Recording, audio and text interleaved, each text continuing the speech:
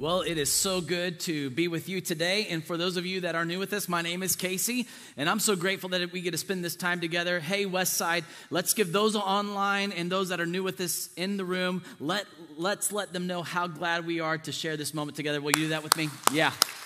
We are so grateful to share this with you. So today we do begin a new series around a question that I think is relevant to every one of us.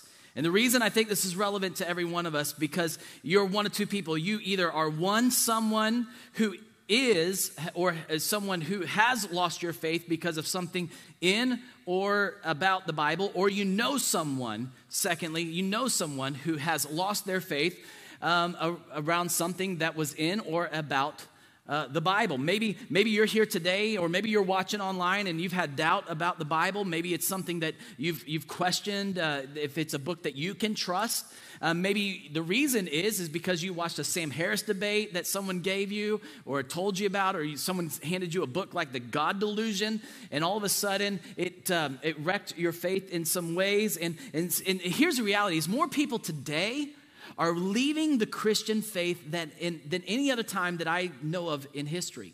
In this information age where we can see theologian Google, and we can ask theologian Google anything, and we can get access to everything, we see more people leaving the faith. And more people are leaving the faith than ever before. And it's the people who grew up singing songs like I grew up singing. You remember this song? The Bible. Yes, that's the book for me. Am I the only one that knows? Who stand upon the word of God? The Bible. Thank you. I didn't want to yell it because my voice is struggling today. But, you know, we grew up singing these songs. And you remember the old acronym? The Bible is the basic instructions before leaving earth. And maybe you learned that and maybe somebody handed you a book as a kid, or it was in your house. And hey, this is God's holy word. Read it, believe in it, and live by it.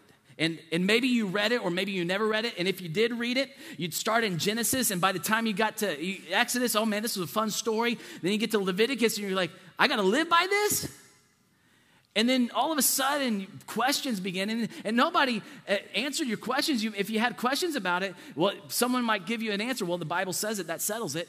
And then all of a sudden, you didn't know how to handle this text or this Bible. And in this, that you may believed it was God's word because you grew up in a home that saw this as a sacred book, and everybody just kind of spoke differently whenever the Bible was out. But whenever the Bible was closed, they lived differently. And you know, they treated this book with this high sacred respect. You know, a lot like the Muslim world treats the Quran in the essence that it's a sacred text.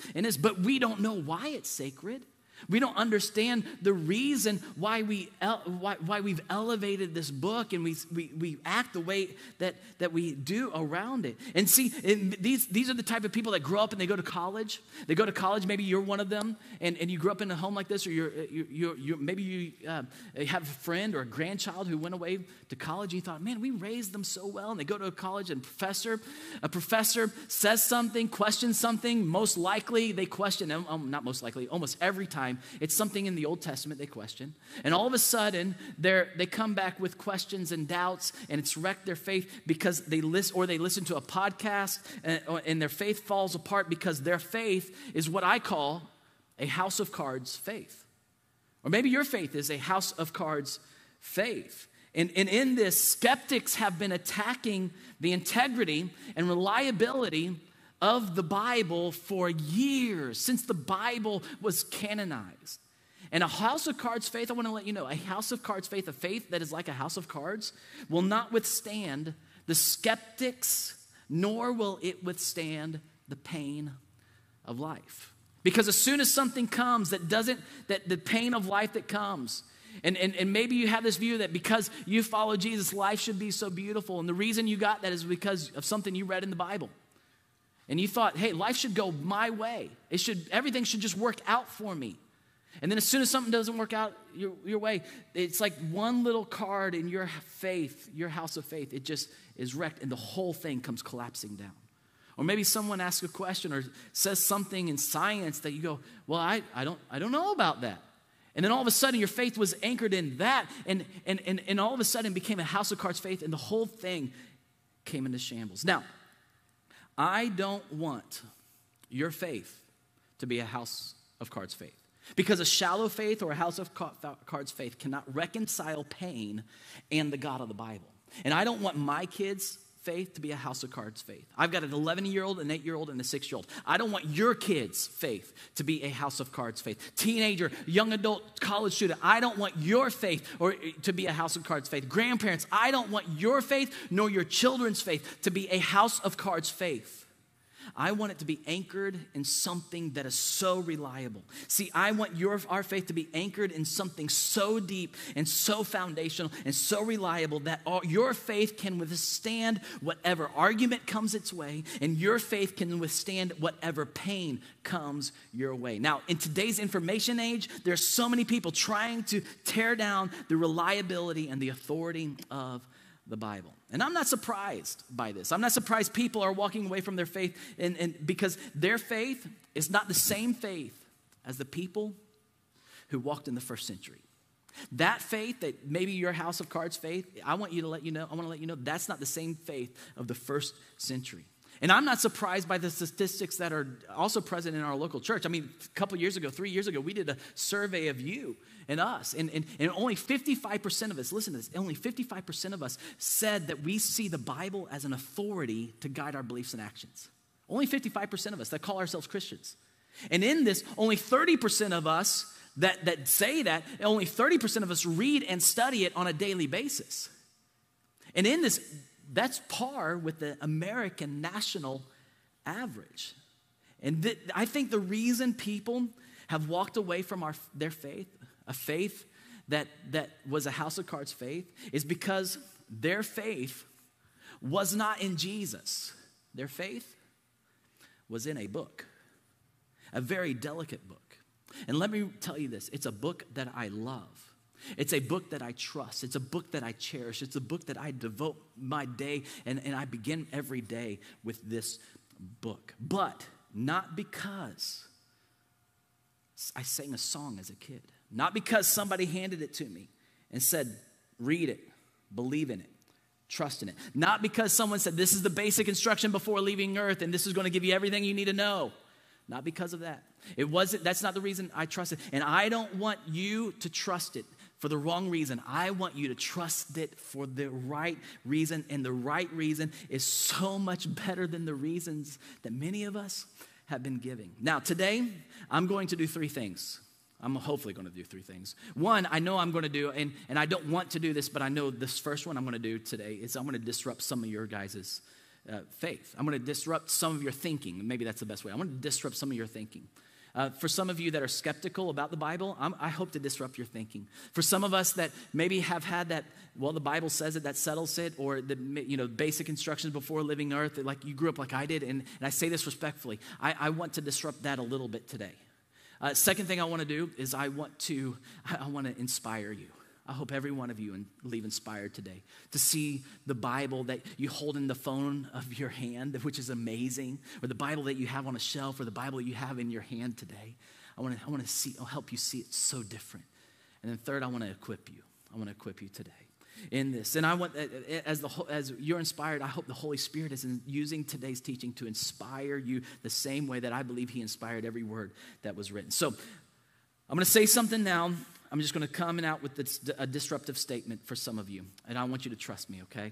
See, while the Bible informs our faith, the Bible is not the foundation for our faith. While the Bible informs our faith, the Bible is not the foundation for our faith. Now, the Bible may have been the reason or the foundation for your faith, or it might be, the Bible may have been the foundation or the reason that you believe in Jesus, but I want you to know the Bible did not create the Christian faith. We think, just like the Quran created the Muslim faith, the Bible did not create the Christian faith. Something bigger and something better than the Bible created the faith that we have today. Christianity was not created because of the Bible. It was Christians who put the Bible together. It was Christians who wrote these things. And the Christian faith existed way before you had any gospel of Jesus. The Christian faith existed. Way before we put titles on the sections and verses in there to help us navigate to these, navigate to these and know where these truths are. Before this book was bound and then passed around, the Christian faith existed. So a book is not the foundation of your faith, of the Christian faith. And the book is not, it's so much better than a book. It's an event. See, the resurrection of Jesus is the foundation of our Christian faith. It's the resurrection of Jesus that is the foundation of our Christian faith. Now, some of you are going to think, wait, Casey, don't we know this because of what we read in the Bible?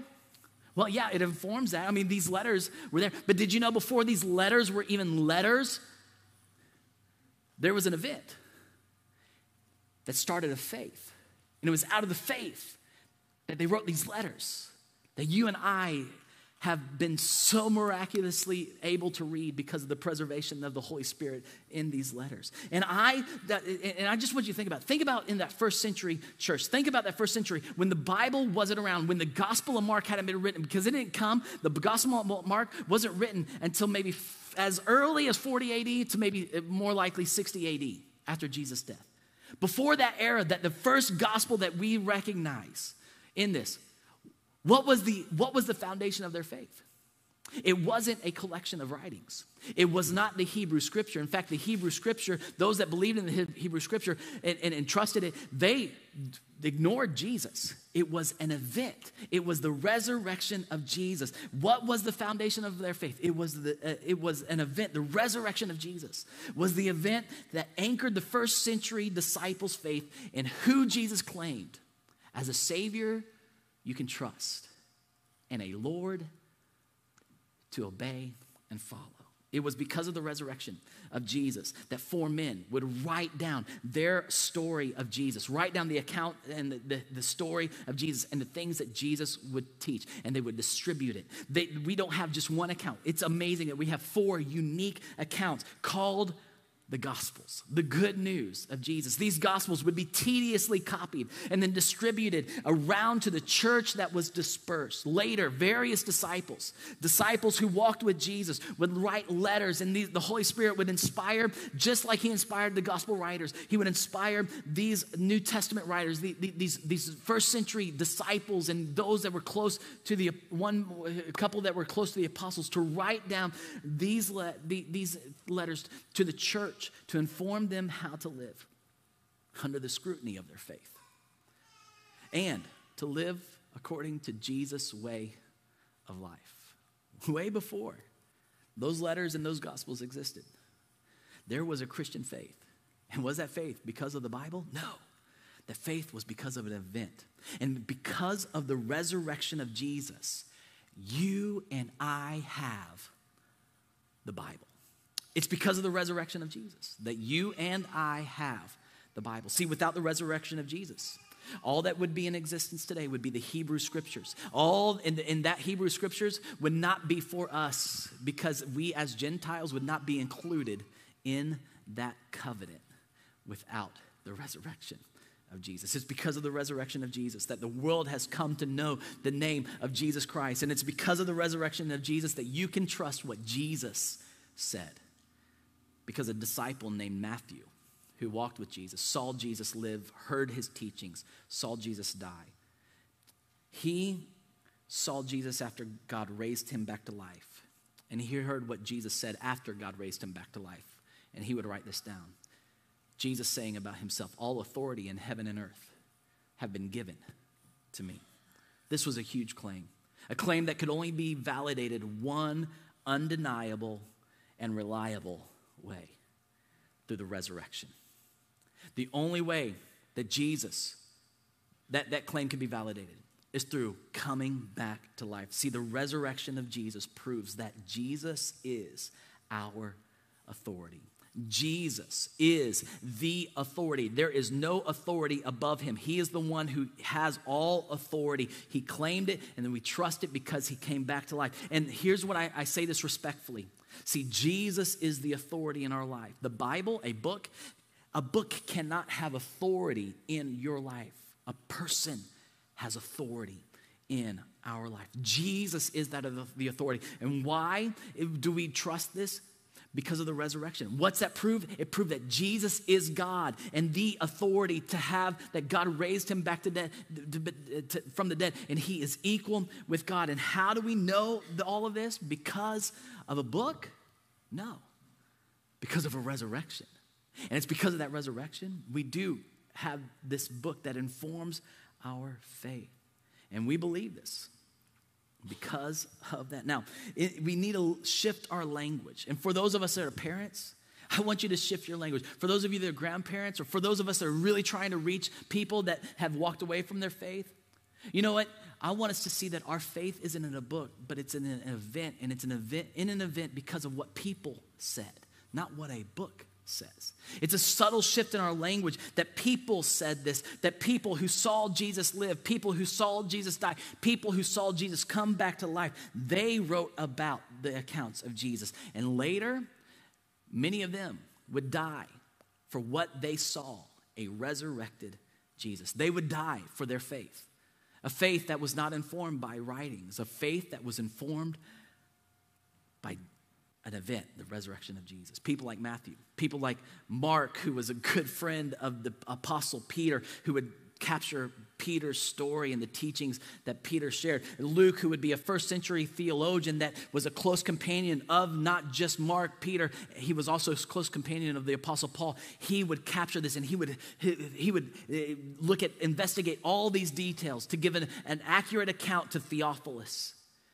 Men like John, who walked with Jesus, saw his teacher die and come back to life. He writes about it. And John tells us that he was his authority. John tells us that Jesus was his Lord. These men saw Jesus as the authority of all. So I want to help you understand this a whole lot better. And I want it to help you understand. And to understand this, before we ask the question, can I trust the Bible? Or before we ask the question, what is the Bible? We've got to wrestle with a different question. See, the question we need to wrestle with is, who is Jesus? Before we ask, what is the Bible? Because asking who is Jesus will lead us to understand what the Bible is and why the Bible is so important in knowing who Jesus is. Asking who Jesus is will lead us to understand that Jesus is the climax of our human narrative. Asking who Jesus is will give us a context to the fall of man and the fall of creation, and to understand the pain of all of our lives that we face every day. Asking who Jesus is will help you see and lead you to see that Jesus is God's plan for the redemption of all who trust in him as their Savior and follow him as a Lord. And Jesus is the plan to restore all things back to God's perfect original design. And we wouldn't know any of this because of, and I know you're going to say, Casey, it's the Bible. No. We wouldn't know any of this if it weren't for the resurrection of Jesus. Because the foundation of our faith is not a text. The foundation of our faith is an event, an undeniable, reliable event in history. It's the resurrection of Jesus that points to who Jesus is. And it's his resurrection that proves his authority. The church leaders in the first century would call Jesus the chief cornerstone. They would write about Jesus being this chief cornerstone. And in that era, a cornerstone was the main first stone that was put in the foundation of a building. And they wouldn't say the Hebrew scriptures are the chief cornerstone. They wouldn't say it was a text or a letter or a gospel that would be the chief cornerstone. They would say it's the person of Jesus that is the chief cornerstone of our faith. And in this, their claim was that Jesus was the foundation of their faith, not a scroll or not a text. The Bible is not the cornerstone of the Christian faith. It's Jesus and his resurrection that is the cornerstone, not a book. So much that James, the half-brother of Jesus who did not believe that Jesus was the Messiah. He did not grow up believing that Jesus was the Messiah. Absolutely not. Like the same reason you wouldn't believe that your brother or your sister would claim to be God. You'd think they're crazy. James thought his brother was crazy. And in this, it wasn't until he saw Jesus back alive from the dead that he put his faith in Jesus. See, he was a good Jewish boy. His faith wasn't in a text. His faith was in an event that his brother, and it was under that event that he saw his brother as his Savior, and he followed his brother as his Lord. Jesus was the authority, and the event was the resurrection. That was James' story, and James would write to this church that he would become the leader of the church in Jerusalem, the place where it all started. He would become the leader of that church, and he would write to this church how to live out their faith, how to live out their faith in who Jesus was, a faith that was anchored in an event, and he would show them how that informs how they should live. And that informs how they should do this. See, Jesus is the cornerstone of our faith, and he exercises his authority through the Bible, directing our beliefs and giving us wisdom for life. The first century church leaders saw Jesus as the foundation of their faith because of his resurrection. And they believed Jesus was Lord, and he was the authority over all life. And because he had authority, they viewed Scripture as an authority in their life. Because Jesus was an authority, the authority in their life, they saw that Scripture had an authority to direct their beliefs, and Scripture had an authority to give them the wisdom to how to live. And it was all because of the resurrection. Without the resurrection, they would not have a faith in Jesus as the authority and let the Scripture be an authority in their life. The first century apostle named Paul, who was actually a persecutor of Jesus and all of those who followed Jesus, he became a believer in Jesus. And you know why? It wasn't because of the letters. It wasn't because of any gospel account. It was because he encountered a resurrected Jesus. And he encountered a resurrected Jesus. And Jesus changes Paul's life and sends Paul out to start churches. And the Holy Spirit would inspire Paul to write letters to some of these churches who had unique situations and unique difficulties. And he would inspire them to write it. And they would be written and they would be copied and distributed within these churches. And one of the letters in Corinth, in 1 Corinthians, we have this letter in our Bible, in the New Testament.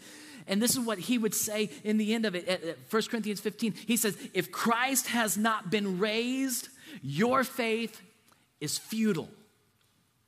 If Christ had not been raised, your faith is futile. Because your faith, and my faith, the Christian faith, is not in anything other than the resurrection of Jesus. It's anchored in an event. And all this to say this. See, why do I tell you all this? Why do I tell you that my faith is not anchored in a book but an event? Why do I tell you that while the Bible informs our faith, it is not the foundation of our faith? It's this right here. See, Jesus' resurrection. This is a serious big idea. Jesus' resurrection gives us the confidence to trust the Scripture to guide our beliefs and actions. This is what it is. Jesus' resurrection gives you and I the confidence to trust the Scriptures to guide our beliefs and action. And over the next couple of weeks, I hope to guide you, to help you see that you can trust and you can navigate this complex collection of writings that we call the Bible. And now that we've come to understand that the Bible is not the foundation of our faith, and Jesus is our authority, and he exercises his authority through the Scripture, let's ask the question now. So what is the Bible? And why do we have it? So let's look at what the Bible is first. Look at this. You can write this in your notes if you want to. The Bible is an ancient, ambiguous, and diverse collection of divinely inspired scriptures that are active in leading us into a relationship with God and giving us wisdom for life. I know that's a mouthful, but as I was praying, I had to put this all in one sentence. See, the Bible is ancient. You need to understand what it is that you have. It's a miracle that you have it. And just like it's an ancient document, that collection of writings, thousands of years old. I mean, the most recent text we have is thousands of years old. Think about that. And how do you handle ancient artifacts? They handle it, ancient artifacts, with delicacy and delicate hands. We need to handle the Scripture with delicate minds. We need to handle it with this because it's ancient. It's thousands of years old. It's also ambiguous. And before you write me off because I am thinking I'm a heretic because I just called the Bible ambiguous, Please don't write me off. Let's just put on our thinking cap for a second. They are ambiguous. And think about this. Has there ever been another book or collection of writings that has been more misinterpreted, more debated, and more argued about than this? I think not. And the reason that it's been argued about, the reason it's been debated, is because a lot of the ambiguity in this, because it was written over thousands of years ago to eras and cultures that aren't like ours. And in this, it's okay that we say it's ambiguous because this is a complex collection of writings. And in this, if it were more clear, then we would have only one translation would be needed. I mean, there's a reason we have so many translations. And we wouldn't have had the debates that we've had in the church. I mean, think about just some of the debates in the modern church era. Debates about music, style of music, and we all have a biblical reason for it. The debates about baptism, the types of baptism, the infant baptism, water baptism only, the debates. It's because of the ambiguity that is in the Bible. For some, there's no clear answer. And then we could talk about alcohol. We could talk about spiritual gifts. We're not going to get into that, just to name a few. And then you look at church history. I mean, there are eras in church history that they used the Bible to endorse slavery. And then they used the Bible to eradicate slavery. Think about just in those things. And the only reason I say this is not to tear down the reliability. It's to understand that this is an ancient, ambiguous text. But it's inspired by God. And the reason we trust that it's inspired by God is not because the Bible says so. It's because Jesus came back to life. And it's so much better than that. See, while there are things in the Bible that are ambiguous, there's no ambiguity in the resurrection of Jesus. And not only are they ambiguous, they're diverse. These are diverse writings. Over 40 different authors over a period of 1,500 years, and it was written in 3 different languages. The diversity in the cultures and the context is so amazing. It's a miracle that we have these today. And the Bible is an active, God inspired these writers, and God inspires you and I as we navigate the scripture carefully, knowing that it leads us to know Jesus and trust in him. See, the Bible gives us wisdom for the life that we need to live. And it's been organized in this. And the reason we trust it, the reason we trust the Old Testament, that many people have tried to try to be skeptical of and tear down the reliability of the Old Testament. You know the reason I trust it is because the resurrection of Jesus. And the resurrection of Jesus proves what Jesus said to be true. And this is what Jesus said about the Hebrew Scriptures. See, Jesus said the Hebrew Scriptures, which is the Old Testament, point to him. That's what he said. After Jesus came back to life, 2 disciples had heard about the empty tomb, and they were so saddened because they didn't believe it was because Jesus came back to life. They thought somebody had stole the body of Jesus, and it was all over. And all of a sudden, Jesus shows up alongside of these guys walking on the road. And what happens in this moment is Jesus walks alongside of them. And this is what he says to them. He gets in the conversation, and Luke records this. He goes, "How foolish are you, and how slow to believe that all the prophets have spoken? Did not the Messiah have to suffer these things and enter in his glory?" And beginning with Moses and all the prophets, he explained to them what was said in all the scriptures concerning himself. At this moment, Jesus then would disappear from these 2 disciples, and later they would be having communion. They would be together. These 2 disciples would be with all the other disciples, and Jesus would show up, and then Jesus would break the bread of communion. And as soon as he broke the bread of communion, the Holy Spirit would open their hearts and their understanding, and they were like, he was with us. We were with him. That's who was on the road explaining all of this to us. Jesus was referring in that moment to the Mosaic writings and the prophets, and he was referring to the Hebrew Scriptures. He was validating and the Holy Spirit's work in the Old Testament. See, the Hebrew Scriptures are called the Tanakh. This is what the Hebrew Scriptures are. It's the Tanakh. It's made up of 3 different collections. It's the Torah, the Nevi'im, and the Ketuvim. And these contain 39 books that we've put into different books. 39 books written over a span of 1,000 years in 2 languages, in Hebrew and Aramaic. Jesus endorsed the Torah, the first 5 books of the covenant. These were the law and the instructions of the covenant that God gave to the people of Abraham, to this Israel people. He endorsed that. He said, they all point to me. I'm the fulfillment of this. It talks about the Nevi'im were the writings of the prophets, major and minor. And the Ketuvim was the poetic writings, the historical narratives that we have in the Kings of Chronicles and such, and the wisdom books. He endorsed all of it. See, the Tanakh contains these 39 books of what Jesus endorsed, called the Hebrew Scriptures, and now what we call the Old Testament. See, Jesus endorsed the Tanakh by claiming he was the Old Covenant's fulfillment. Jesus elevated and he endorsed the law and the prophets through his Sermon on the Mount, when he would say, do not think that I have come to abolish the law or the prophets. I have not come to abolish them, but Jesus said this, and he came back to life. He said, I didn't come to abolish them. I came to fulfill them, to complete them. That homework assignment is over.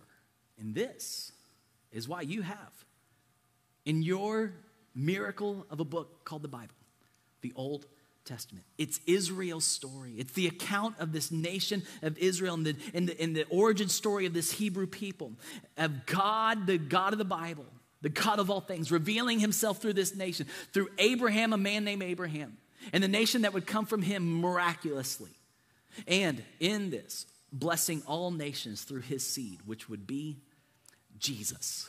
Jesus. And we don't trust this because that book says this. We trust this because Jesus came back to life. And the Old Testament shows us this beautiful picture of how God is putting his plan of redemption into motion.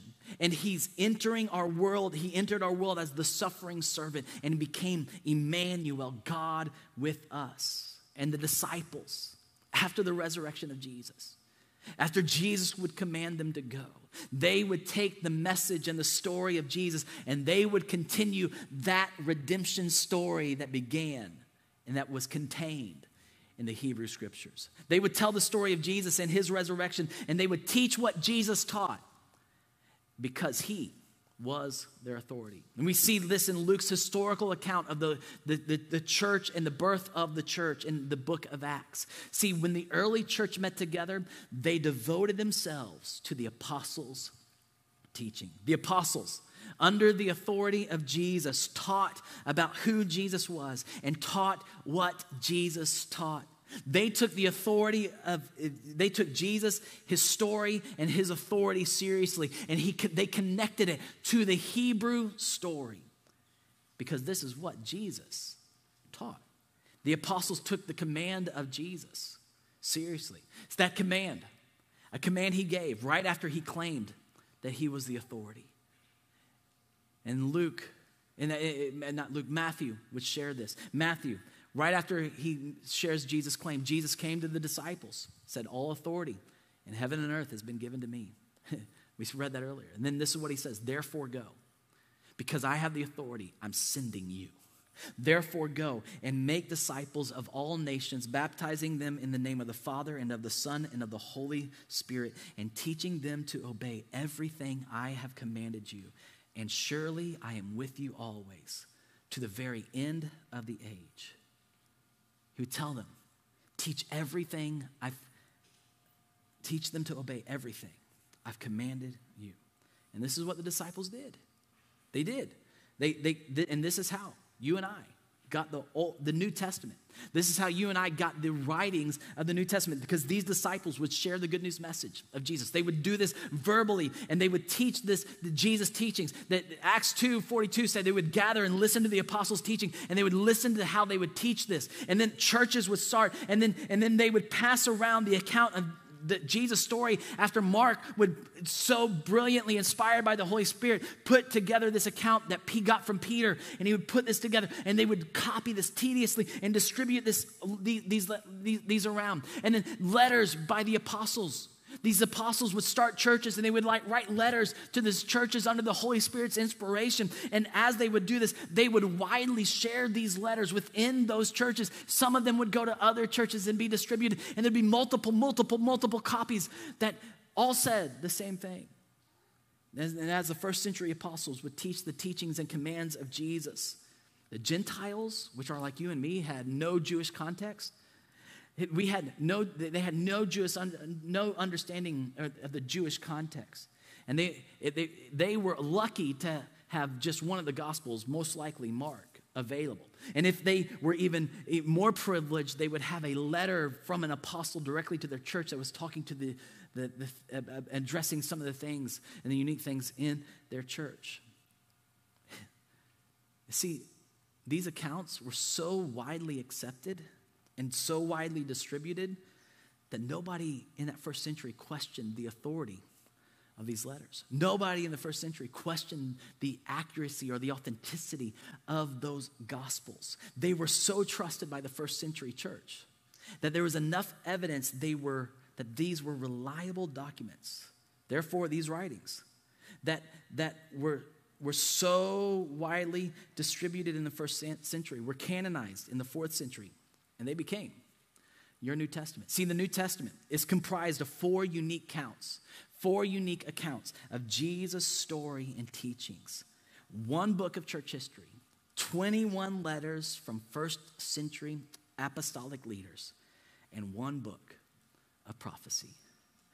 These New Testament writings were not questioned because it was passed around so many times. They were reliable in their authorship, and it was undeniable why they were distributed, because of the resurrection of Jesus. And as these first century apostles would teach the commands of Jesus, the Gentile believers really didn't understand the context of this, so they became interested in the Hebrew story, and they connected the Old Testament to the New Testament. And in the 4th century, this is what they did. See, in the 4th century, the Hebrew scriptures were combined with the 27 New Testament writings into 1 book named the Biblia. That's Latin for the Bible. And Bible is actually another way to say the book. 1 book, collection of writings, inspired by God, written by men over a period of 1,500 years in the diversity of 3 different languages to share the redemption story that leads you to know who Jesus is. See, the Hebrew scriptures would make up what we call the Old Covenant. And the apostles' writings and these gospel writings would make up what we now call the New Covenant or the New Testament. It's another way to say covenant. And yes, there were some books that weren't included in that decision to say in that 4th century. And the reason they decided what would get into that canonized Bible. See, there are things like the Gnostic Gospels that weren't included because they weren't written in the era of the disciples. They were written much later than that. And they didn't include what we call the Apocrypha. And maybe you grew up in the Catholic faith and your Catholic version includes the Apocrypha. The reason they didn't include the Apocrypha is because the Hebrew people did not consider the Apocrypha part of the Hebrew scriptures. And they had 2 decisions. They had 2 filters for what got canonized. They didn't decide on it. They just filtered it. They said, was the author an apostle or closely related to an apostle? Did they have a close connection to the apostle? And that's how you got the New Testament. And was the book accepted by the Hebrew people, and was the book accepted by the church at large in the 1st century? This is how you have what you have, the Bible. So, that's what the Bible is. That's how you got it. And it's because of a resurrection. So, I want you to know this. We must start with Jesus. I want you to know this. You got to start with Jesus.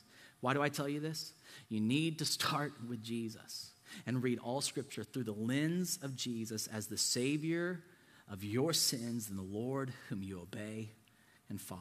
If you don't look at the Bible through the lens of Jesus, and if you don't anchor your faith in the resurrection of Jesus, you're going to miss the meaning of the Bible, or you're going to be misguided by the Bible. Let me say that again because this is so important. If you don't look at the Bible through the lens of Jesus, and you don't Jesus as a Savior of all sins, of all who trust in Him, and as a Lord to obey and follow, and if you don't anchor your faith in His resurrection alone, if you don't anchor your faith in Him, you're going to miss the meaning of what the Bible is all about, or you're going to be misguided by the Bible.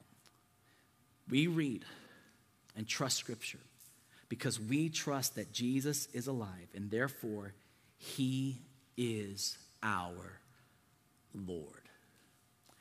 This is why we read and trust the Scripture, because we trust that Jesus is alive, and He exercises His lordship. He exercises His authority through the writings of these New Testament authors. And we have this Old Testament to tell us the story, to tell us the narrative of why Jesus had to come. And this is why you have the Bible. And this is why you need to start your question. Not can I trust the Bible, but we need to ask the question, who is Jesus? Now, if you still need more evidence to trust the Scriptures, I don't want you to miss next week because we're going to talk about that. I also told you I was going to do 3 things. I hope I didn't disrupt many of you. I hope, though, that the Holy Spirit used this moment to inspire all of you.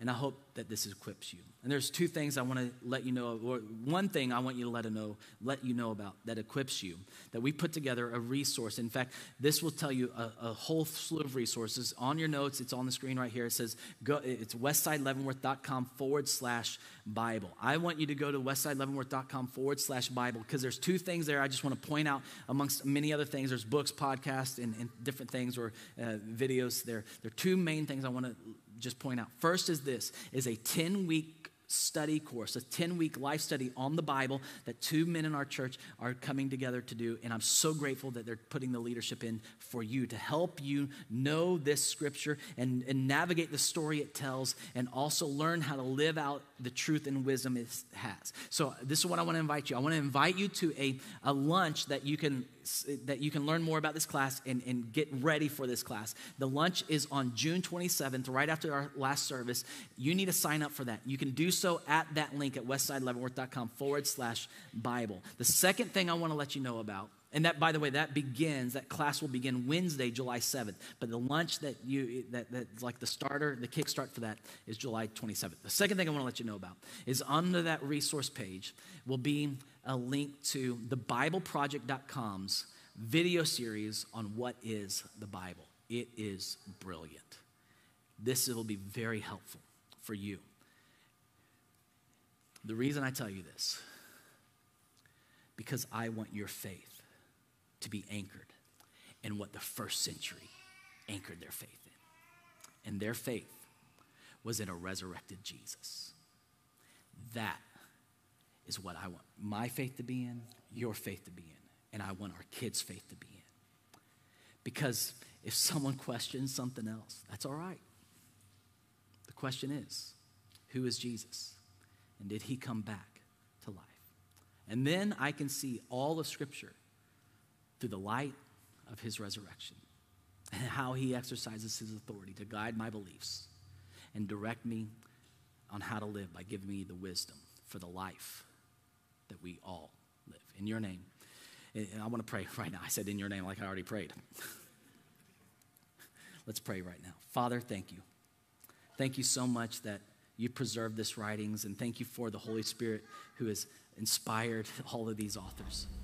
Thank you that we can anchor our faith in an undeniable, reliable event, the resurrection of Jesus. And thank you that it's because of that event that we can now see the Scripture through a totally different viewpoint. We can see it so differently, and it becomes life-giving and become active in our life and lead us into a relationship with you and lead us into the wisdom that we need to have to live the life that we live. I pray that you take us today, inspire us to dig in, inspire us to pursue you, and inspire us to grow in our faith, that comes through the message of Jesus. In your name, amen. Our prayer partners will be available. They'd love to pray with you in any way. We'll see you next week for week 2 of this series. God bless you.